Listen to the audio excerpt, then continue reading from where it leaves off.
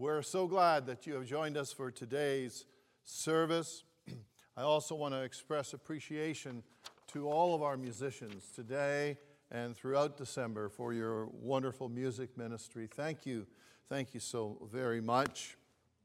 And speaking of music, if you didn't see our New Year's Eve service, if you didn't have a chance to watch it and have access to the opportunity of watching it, I want to encourage you today or tomorrow to tune in and get blessed by the music from Jan Ong and our wonderful accompanist on that occasion.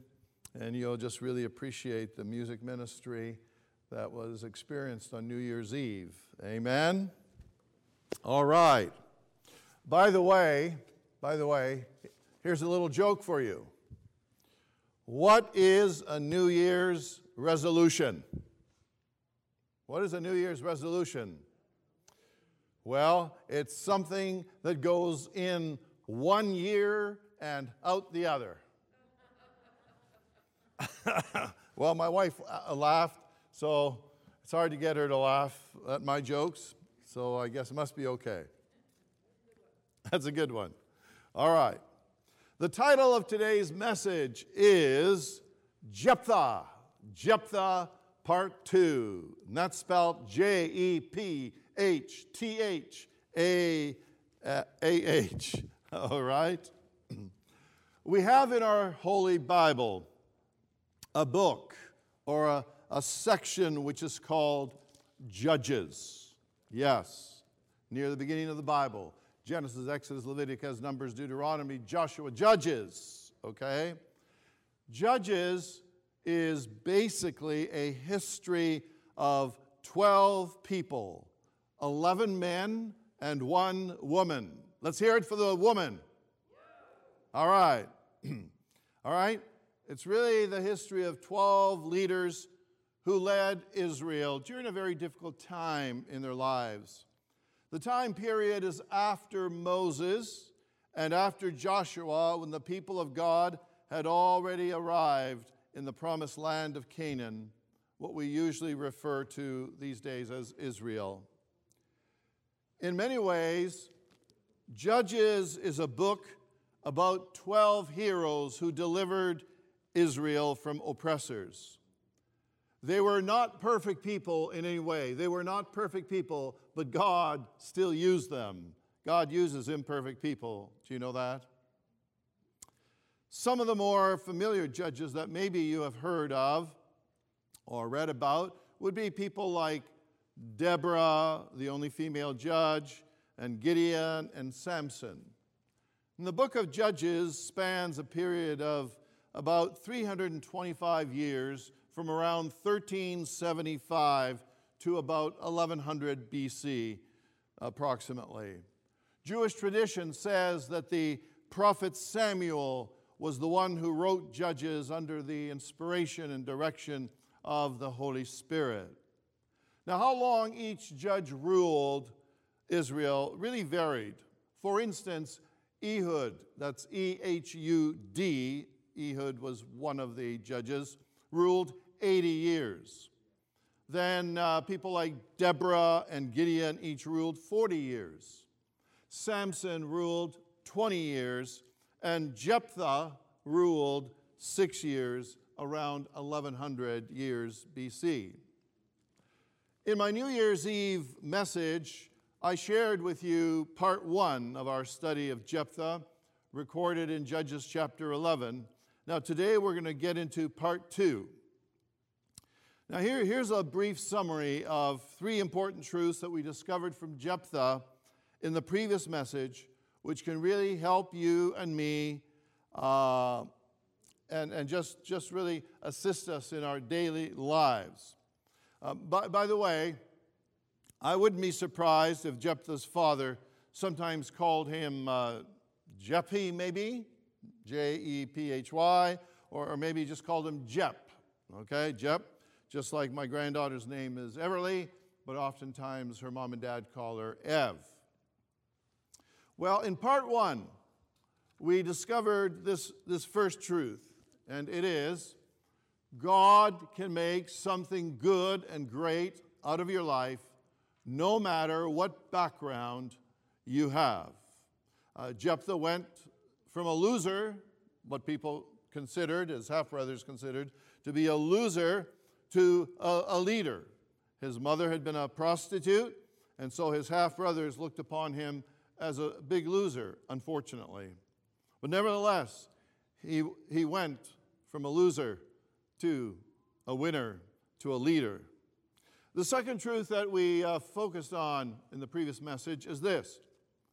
Choices you and I make in our lives can be a big help or a big hurt to our family and to others. Jephthah's father, unfortunately, got involved with a prostitute, and Jephthah ended up experiencing a lot of hurt because his mom was a prostitute. Then the third truth that we focused on last time was this. Be accepting of someone in your family, at school, at work, at church, or in your neighborhood, even though they are perhaps different. Jephthah's half-brothers refused to accept him as an equal in their family. In fact, when they became teenagers or adults, Judges 11:2 says, the half-brothers chased him off the land. What a tough time they gave Jephthah. Amen?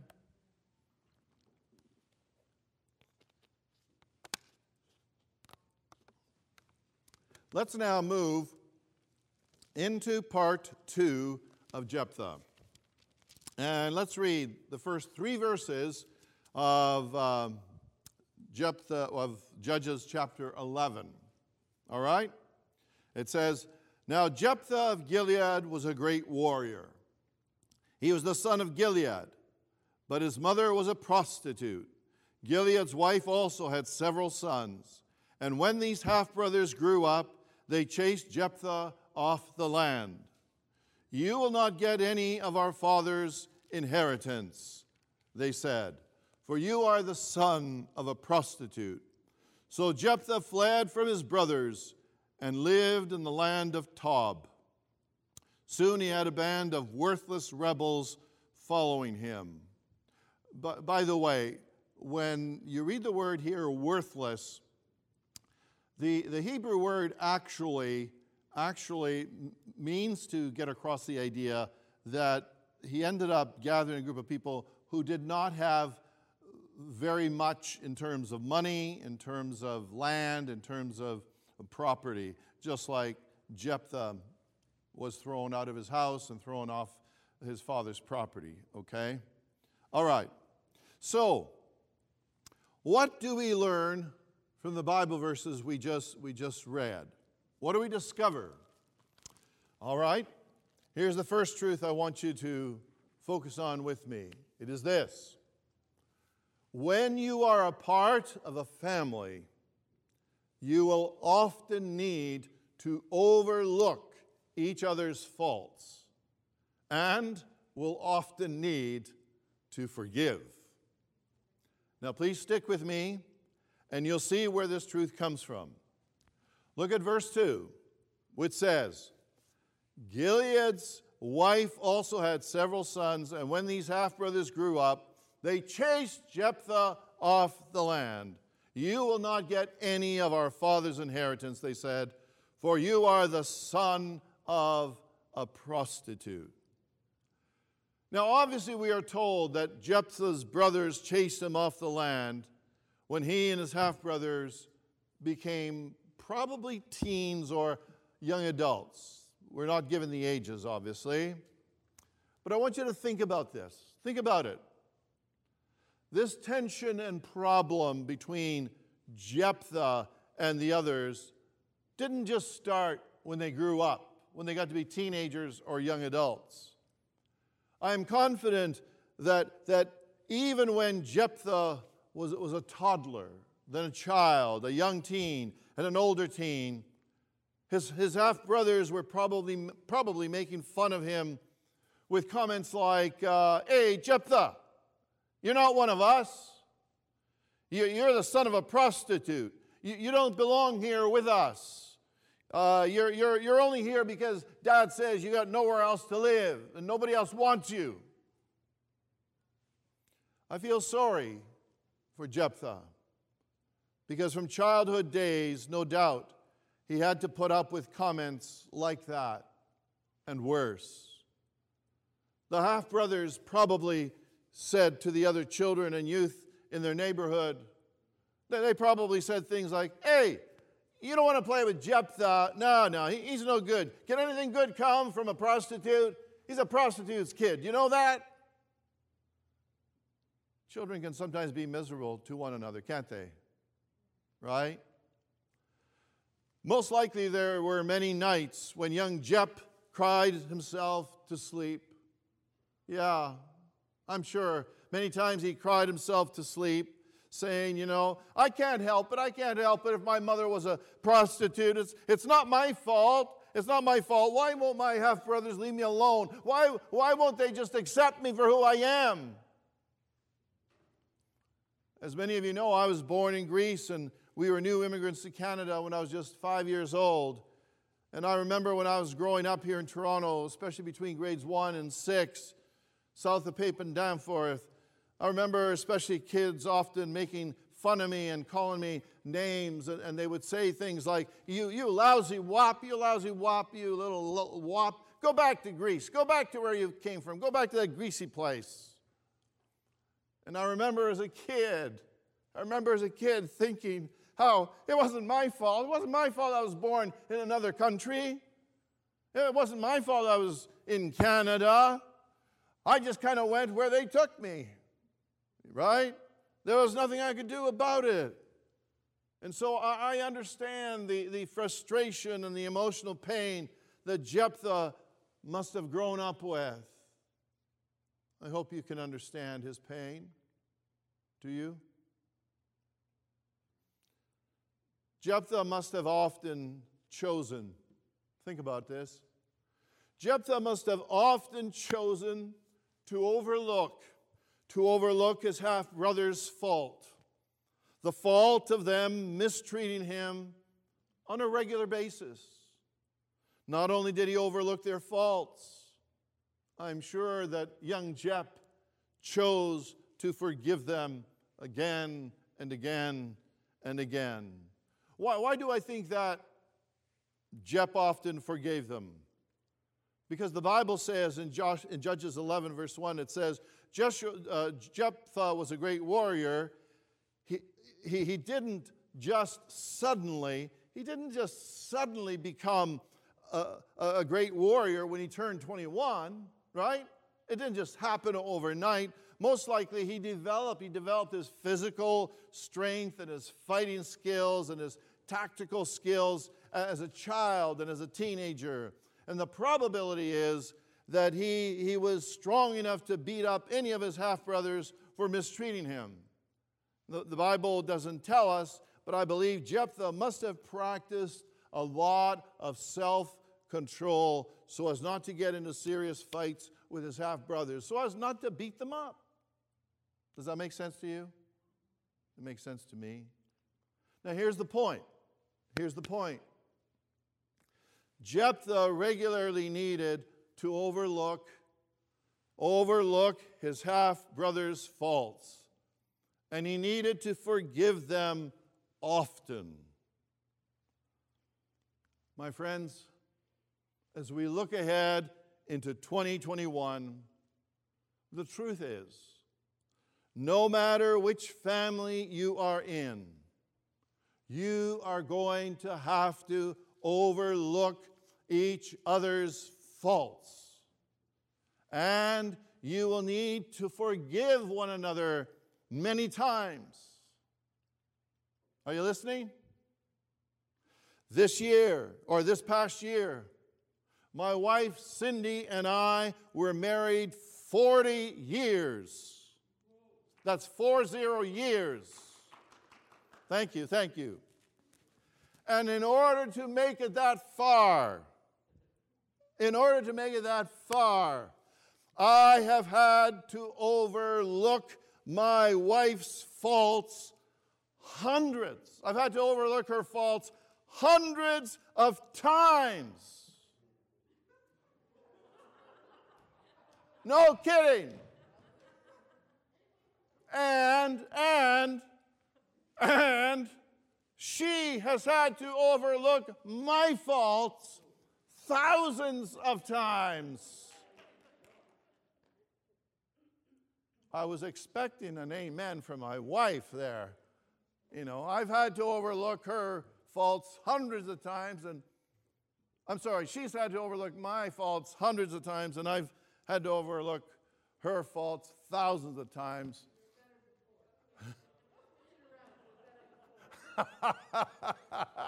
Whatever I said. Yeah, well, see, if my wife had given me an amen at the right time, I wouldn't have messed it up, right?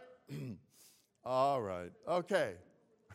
I better get a drink of water, eh? I better get a drink of water here.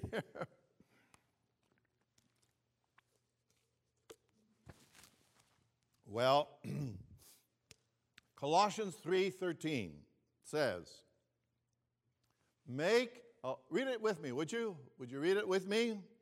You should see it on the screen wherever you're watching. Make allowance for each other's faults and forgive anyone who offends you. Right?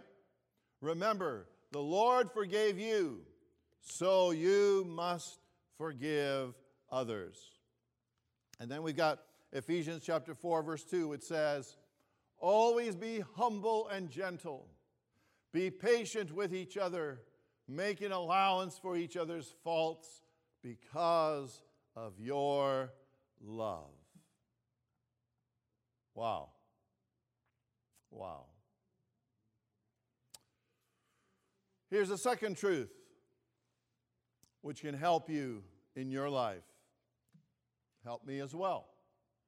Number 2, remember that silence is not always golden. That's right. Stick with me. The phrase silence is golden goes back many centuries and means it is often better to remain silent than to speak. It is true that there are times when it is better to remain silent than to speak. It's true, right? For example, if your husband, wife, child, brother, sister, or friend sometimes says something which upsets you, it may be best to keep silent, because if you say something, it might just escalate the argument into a bigger problem. Isn't that true? Right, Pastor Lisa? For instance, my wife and I have a 6-year-old grandson and a 3-year-old granddaughter. Oftentimes, when they are visiting our home, those two little ones like to act as if they are little dogs. They like to play dogs. They act like puppies. And my wife encourages them and plays along with them. Now, I don't think I have ever told my wife this, but I hate it. I hate it when my 2 little grandchildren act like doggies and my wife plays along with them. I have been silent about this, all right? I've been silent about me not really wanting the grandkids to act like dogs, because if I were to stop them from acting like dogs, my wife would say, "What's your problem?" Right? Cindy would say, "Well, what's your problem? They're just having fun. There's nothing wrong with them pretending to be dogs." And the truth is, there is nothing wrong with what my grandkids are doing. And so I remain silent, even though I don't like it. Now, some of you think, well, what's wrong with little kids playing or acting like they're dogs? Well, what can I say, Anthony? I just don't like seeing kids acting like dogs. I don't like seeing dogs acting like people. And I don't like seeing grown-ups acting like babies. You know what I mean? Be who you is. That's incorrect grammar. Be who you are. Okay? All right. So I keep quiet so as not to get into a disagreement with my wife over the issue of the grandchildren acting like doggies. Now, there are other family situations, however, in which I will not remain silent. No.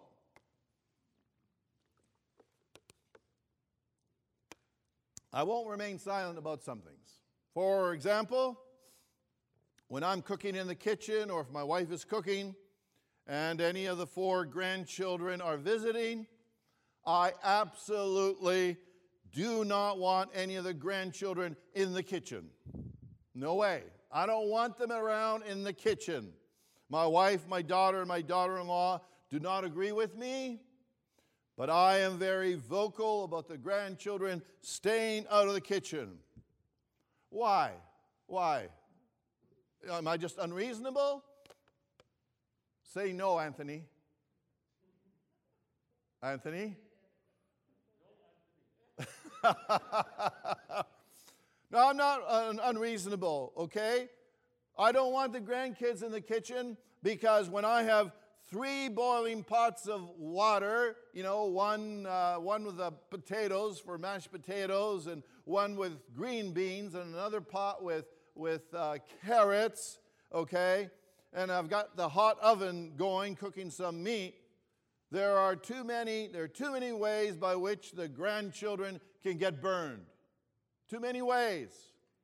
I have seen too many burn victims in the Sunnybrook burn unit whose injuries could have easily been prevented. And I also remember too well, very well, how when our youngest brother Stavros was just 4 or 5 years old, he got badly burned by boiling water, right? So I have that memory of my little brother getting burned. Therefore, when I'm cooking and any of our grandchildren walk into the kitchen area, silence is not golden. I immediately say, Cindy, Amy, Kirby, anyone, please take the children out of the kitchen right away. 2 of the grandkids are, by the way, just over 1 year old, and the others are 3 years old and 6 years old. Now, my family would probably tell you that I am too strict about the kitchen being out of bounds to the kids. However, I would much rather see them safe than at the Sunnybrook Hospital or at the Sick Kids Hospital with serious burns. Amen? Amen. Okay. What does remember that silence is not golden have to do with the story of Jephthah? Here is the answer. Here's the answer. Read again Judges 11, verses 2 and 3. All right? Here it is. Gilead's wife also had several sons, and when these half-brothers grew up, they chased Jephthah off the land. You will not get any of our father's inheritance, they said, for you are the son of a prostitute. So Jephthah fled from his brothers and lived in the land of Tob. Soon he had a band of worthless rebels following him. Now think about it. I want you to think. Who is being silent here? Who is being silent? The half-brothers chased Jephthah out of the house and off the land.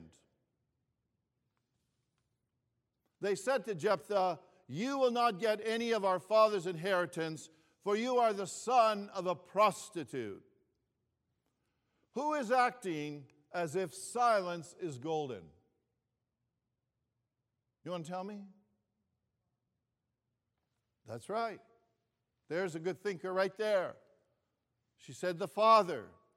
Now, the Bible doesn't tell us if Jephthah's father was actually away on business or if his father and mother were actually still alive at this point in time. We're not told.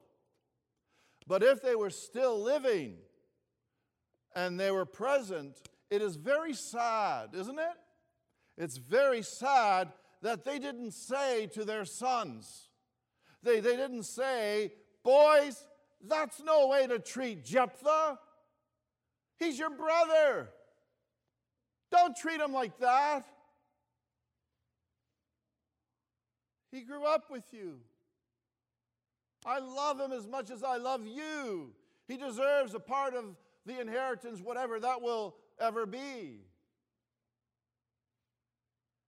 If perhaps Jephthah's father and mother were deceased, at least some of the other relatives should have said to Gilead's sons, "Boys, how are you treating Jephthah? The way in which you're treating him is wrong." And so that's why I say to us, there are times when silence is not golden. My friend, as you live your life in 2021, please remember that silence is not always golden. In your family, listen now, in your family, if someone is abusing another family member physically, emotionally, sexually, or financially, don't turn a blind eye to it. Don't turn a blind eye to it. Sometimes people tell me of things that happened when they were children or youth or even as adults, and I think, "Oh, how did anyone turn a blind eye to this?" You need to take action. So that means, or it might mean sometimes, kicking out a person who is abusing someone else in the house. It might mean calling the police and laying charges in extreme cases. It might mean doing what you have to do to stop someone from mistreating other people. Is there an amen?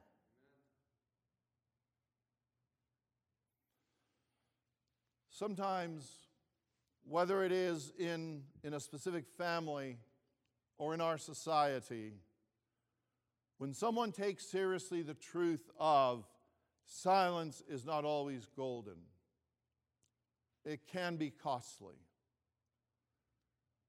You perhaps have heard in the news recently of a young lady from Saudi Arabia who studied at the University of British Columbia. After she completed her studies at UBC, she returned to her homeland, her home country of Saudi Arabia, eager to try to promote the rights of women in her country. Have you folks heard of that case? All right. She became one of Saudi Arabia's most prominent women's rights activists. And sadly, on December 28, 2020, 31-year-old Al Hathloul was sentenced. She was sentenced to nearly 6 years in prison under a vague and broadly worded counterterrorism law. She was found guilty by Saudi Arabia's anti-terrorism court on charges of agitating for change, pursuing a foreign agenda, and using the internet to harm public order. Jake Sullivan, who is the National Security Advisor to newly elected United States President Joe Biden, called the sentencing of Al Hathloul unjust and troubling. A number of other women's rights activists in Saudi Arabia also remained imprisoned or continued to face trials on charges related to improving women's rights, such as pushing for the right to drive a car. I don't know if you know this, but Saudi Arabia finally granted women the right to drive a car about 2.5 years ago. And that was an historic move that cracked open a window to new freedoms for women who have long lived under the repressive laws in Saudi Arabia. My friends, what the young lady Al Hathlul in Saudi Arabia and others like her have discovered is that when someone takes seriously the truth of silence is not always golden, it can be costly. In 2021, I'm not suggesting that you or I should deliberately be troublemakers, okay? Don't anyone go away saying, oh, Pastor Dick told us to be troublemakers. No, of course not. I am suggesting that if and when you see that a person or groups of people are being mistreated, speak up and do your best to bring about justice in a loving and peaceful way. Amen? And this applies in the workplace, at school, at home, at church, and in our government. What are we talking about? What we are talking about is standing up for what is right. Proverbs 31, verses 8 and 9. Those verses say, speak up for those who cannot speak for themselves. Ensure justice for those being crushed. Yes, speak up for the poor and helpless and see that they get justice. James 4:17 says, so whoever knows the right thing to do and fails to do it, for him it is sin. My friends, remember, silence is not always golden. Silence is not always golden.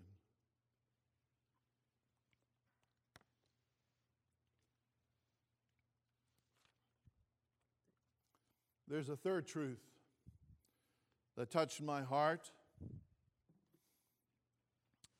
and it is this.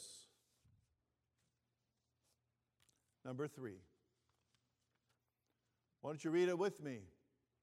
Stay open to people who reach out to you, even if they have done you wrong in the past. This truth came to my mind from reading verses 4 through 11. Let's read starting at verse 4 of Judges 11. It says this. About this time, the Ammonites began their war against Israel. When the Ammonites attacked, the elders of Gilead sent for Jephthah in the land of Tob. The elders said, come and be our commander. Help us fight the Ammonites. But Jephthah said to them, aren't you the ones who hated me and drove me from my father's house? Why do you come to me now when you're in trouble? Because we need you, the elders replied. If you lead us in battle against the Ammonites, we will make you ruler over all the people of Gilead. Jephthah said to the elders, let me get this straight. If I come with you, and if the Lord gives me victory over the Ammonites, will you really make me ruler over all the people? The Lord is our witness, the elders replied. We promise to do whatever you say. Verse 11. So Jephthah went with the elders of Gilead, and the people made him their ruler and commander of the army. At Mizpah, in the presence of the Lord, Jephthah repeated what he had said to the elders. Well, you can see what happened. The Ammonites began their war against Israelites, the Israel people. The Ammonites lived just east of the Jordan River across from Jerusalem. As the Ammonites started their aggression, the leaders of Israel said, "We don't have anyone to lead us in the war against the Ammonites." Somehow, Jephthah's half-brothers remembered. Now, when I work out the timeline here, no one knows for sure, but I'm estimating that it is probably about 15 to 20 years after his half-brothers kicked him out of the house and kicked him off the land. No one knows for sure, but I'm estimating it's about 15 to 20 years later. So, somehow Jephthah's half-brothers remembered his great skills as a warrior, as a soldier, as a tactician. And either they or they had some other representatives send Jephthah an email. They sent him an email or a text message or a message on Facebook saying, "Come and be our commander. Help us find and fight the Ammonites." Now, I'm only kidding, of course, when I said email, text message, or Facebook. They didn't have those things back in 1100 BC. Jephthah probably got the message by Pony Express, or maybe Camel Express. All right? But think about it. Think about it. Some years earlier, Jephthah's half-brothers kicked them out of their father's house.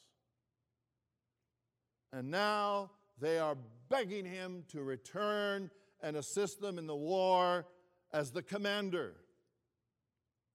They had treated him as a loser, and now they want to make him the leader.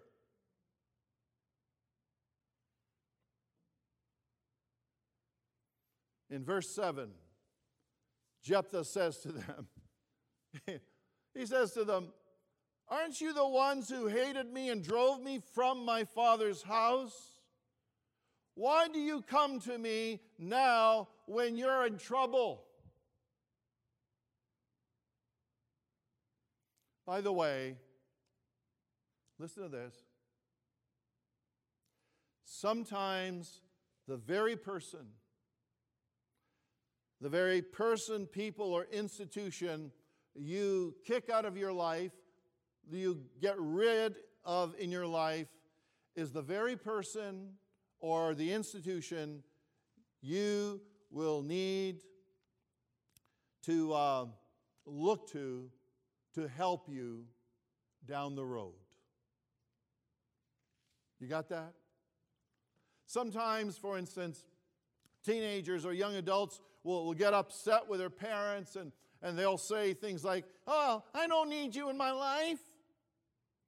You know, I can make it on my own. I'll just go off on my own." A few months or a few years later, that same son or daughter is begging their parents for a roof over their head, or is begging their parents to bail them out of jail. And I've seen it too often as a pastor. Across the years, sometimes there have been people who got real proud and real self-sufficient and real independent. And in one way or another, they said, we don't need God, and we don't need the church, and we don't need you pastors. No! A few months or a few years later, they will call up crying and saying, "Pastor, we are in a crisis. We're in serious trouble. Our family is in a big mess. Our finances are gone. We're in terrible shape. Can you please help us? Can the church help us?"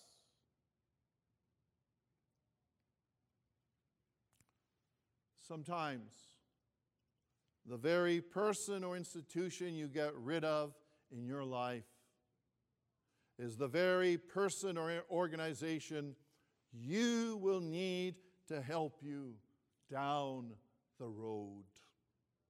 And that's what happened with Jephthah. Be careful who you get rid of. Jephthah's half-brothers got rid of him just because he was the son of a prostitute. And now they were begging him to lead the nation of Israel in war against the Ammonites, who are a formidable foe. Jephthah said to them, "Why do you come to me? Why do you come to me now when you're in trouble? Why do you come to me?" he says. And the answer, of course, is given in verse 8. Because we need you. At least they were honest. Why do you come to me? Because we need you. That's why. At least they knew who they should go to. They were smart enough and recognized his abilities as a warrior, as a tactician, as a leader. You know, Jephthah, think about it. Jephthah could have said to them, he could have said, "You treated me like dirt growing up. You treated me like a loser." He could have said, "You repeatedly told the kids at school and in the neighborhood that I was the lousy son of a prostitute. You put me down all the time. You would have beat me up, except that you knew I was stronger and that I could have punched your teeth out. You kicked me out of our father's house and said I would never receive any of Dad's inheritance. I was homeless and you didn't care. And now you what? You want me to come back and help you?"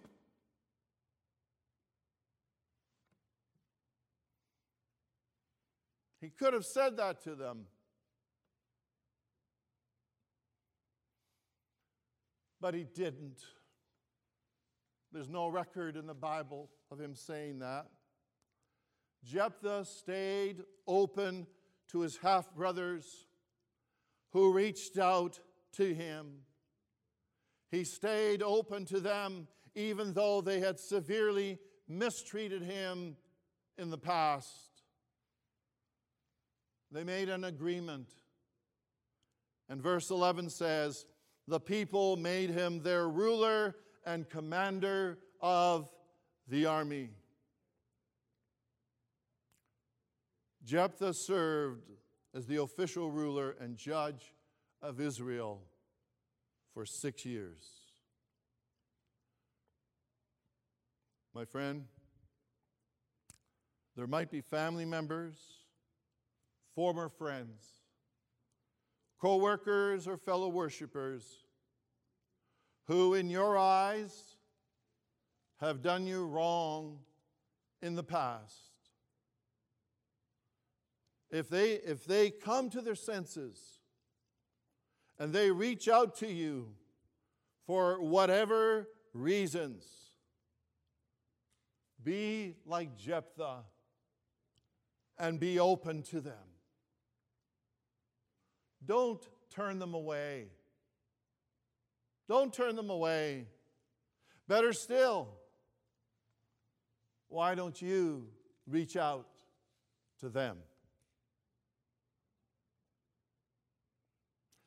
I don't know if someone who has wronged you in the past will reach out to you, but I do know for certain that the Lord is always reaching out to you and me. We are the ones who have wronged him through our sinfulness. Romans 3:23 says, "For everyone has sinned. We all fall short of God's glorious standard." That's the New Living Translation. Other translations say, "All have sinned and fall short of the glory of God." The good news, however, is Jesus continues to reach out to you and wants to say, "Here I am. I stand at the door and knock.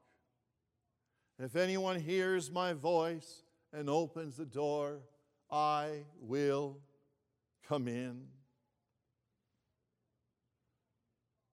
If you have not yet opened the door of your heart and your life to Jesus, I want to invite you today on the very first Sunday of January 2021. I want to invite you to close your eyes with me. Or you can keep your eyes open. It doesn't matter. We can pray in many ways. In fact, I'll look up to the Lord and keep my eyes open as well. I want to ask you to just sincerely pray this prayer after me. Dear God, thank you for loving me. On this first Sunday of January 2021, I repent of my sins. I realize you've been reaching out to me, just like Jephthah's half-brothers reached out to him. Lord, in a more significant way, you've been reaching out to me. And on this beautiful Sunday, I reach back to you, and I repent of my sins. I ask you to forgive me of my sins, Lord. I dedicate my life to you. Come into my life. Come into my heart. I want to live this new year with a relationship with you. I want to be truly a child of God through faith and trust in Jesus Christ. Come into my life. I want to be a born-again Christian, knowing and loving Jesus. In his name I pray. Amen. Amen. If you prayed that prayer, I want to encourage you to write me, Pastor Nick, at Rosewood Church of the Nazarene. Our website is rosewoodchurch.ca. rosewoodchurch.ca. You can get the information from our website. Write me a little note, email, whatever, and just tell us of your decision. We want to help you get started in your Christian walk, your relationship with the Lord. Amen.